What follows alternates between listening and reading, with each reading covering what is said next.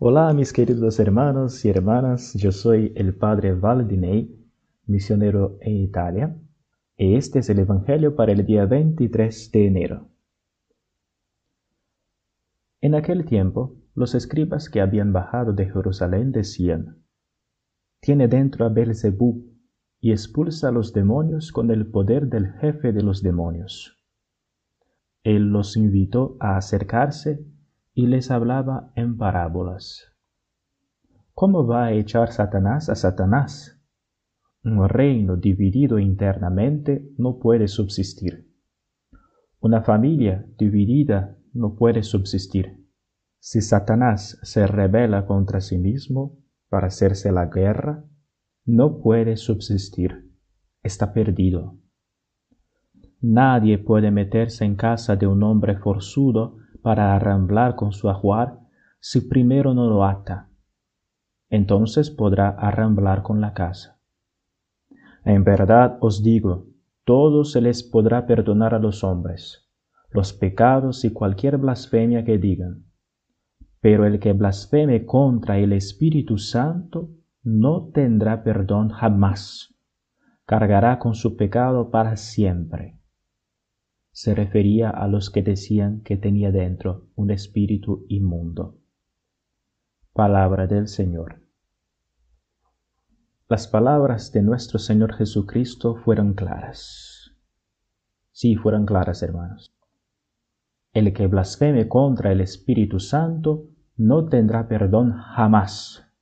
Cargará con su pecado para siempre.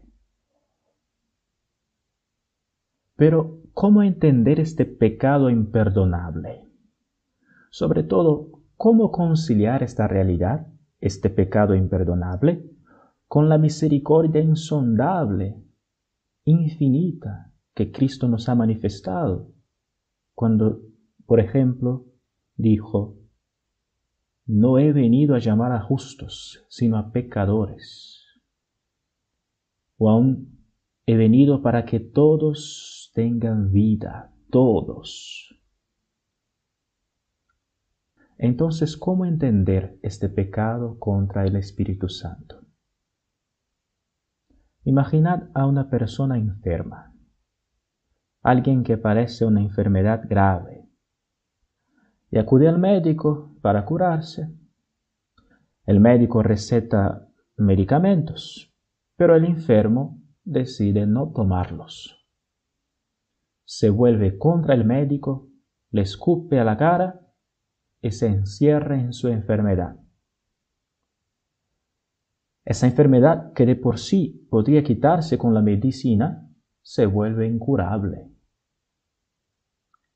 Esto es lo que ocurre en los llamados pecados contra el Espíritu Santo. El pecador rechaza la misericordia de Dios y cierra esa única puerta por la que Dios podría entrar en su vida. Así que no es que Dios no pueda o no quiera perdonar ese pecado por un defecto en su misericordia, sino por un defecto en las disposiciones del pecador, que voluntariamente se cierra a la misericordia divina. Entre los pecados contra el Espíritu Santo podemos enumerar estos 5. La impugnación de la verdad conocida es el primero, cuando una persona conoce la verdad religiosa, pero en lugar de aceptarla humildemente, la combate, no la acepta a causa de los sacrificios que exige. Segundo, la desesperación de la salvación. Después, la presunción de salvarse sin méritos, sin cooperación. En cuarto lugar, la obstinación en los pecados, la falta de voluntad para arrepentirse. Y por último, la impenitencia final, que es la perseverancia en el pecado mortal hasta el fin.